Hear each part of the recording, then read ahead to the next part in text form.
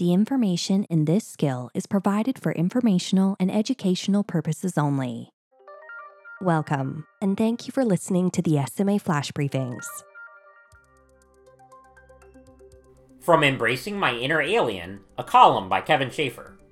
It took 3 people to complete my retinal scan during my vision appointment the other day.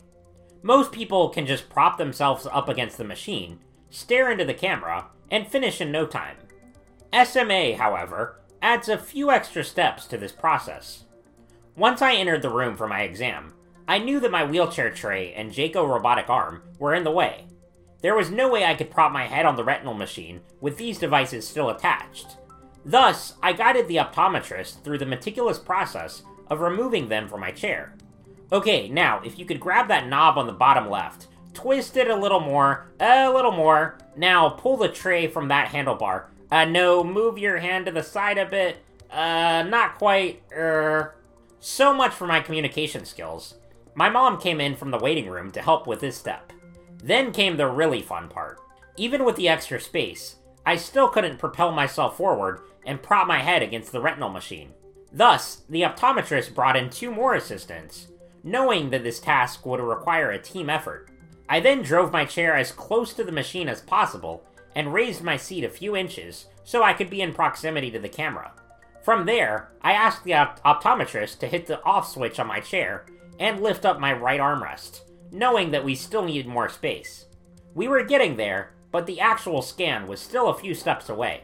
If a random passerby had watched the rest of this scene play out, they probably would have concluded that I was a victim of some bizarre cult that had secretly infiltrated the vision center. While the main optometrist stood near the machine, one of the assistants leaned me forward and turned my head to face the camera. The other adjusted the machine to get it in just the right position to take pictures of my right eye.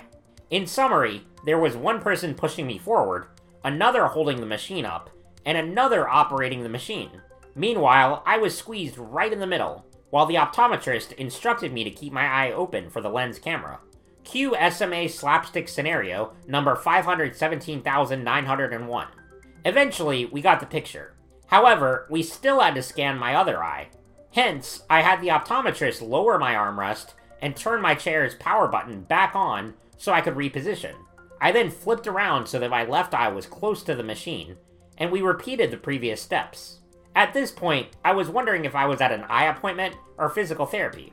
Everything takes extra effort in the world of SMA. From the hour and a half it takes me to get ready every morning, to going out, to getting a simple retinal scan, nothing is easy. Don't even get me started on family vacations. By the way, my eye doctor gave me a good report and said that my astigmatism hasn't been exacerbated in recent years. Hey, at least I'm not blind and in a power wheelchair. I'm Kevin Schaefer, columnist and forums director for SMA News Today. Coming up next, perspectives from SMA News Today forums moderator Deanne Runge. Thanks for joining me. I'm Deanne Runge, SMA News Today Forum's moderator and blogger. Today I'm slightly overwhelmed and exhausted. It's all worth it though, because my new service dog Horton is taking a nap by my side at this very moment. I'll tell you more about the process of getting him in future recordings and videos, but you can read about my service dog saga over on the forums at smanewstoday.com/forums. It's been quite the adventure.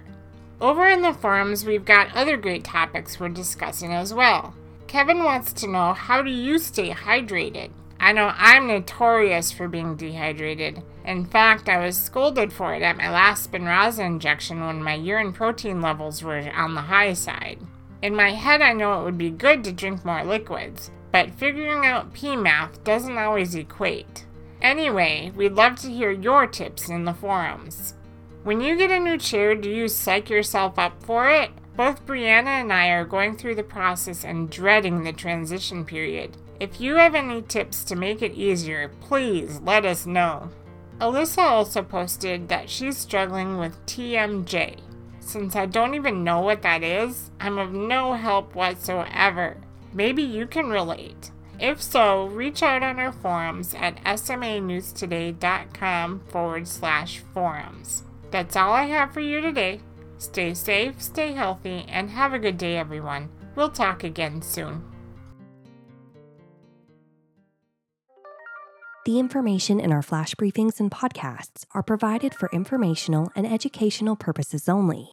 Be sure to tune in daily to SMA News Today for the latest news and perspectives regarding the disease. Discover more content that might be of interest to you at www.smanewstoday.com. And be sure to follow us on social media and join our SMA News Today forums, a trusted SMA community ready to welcome you anytime.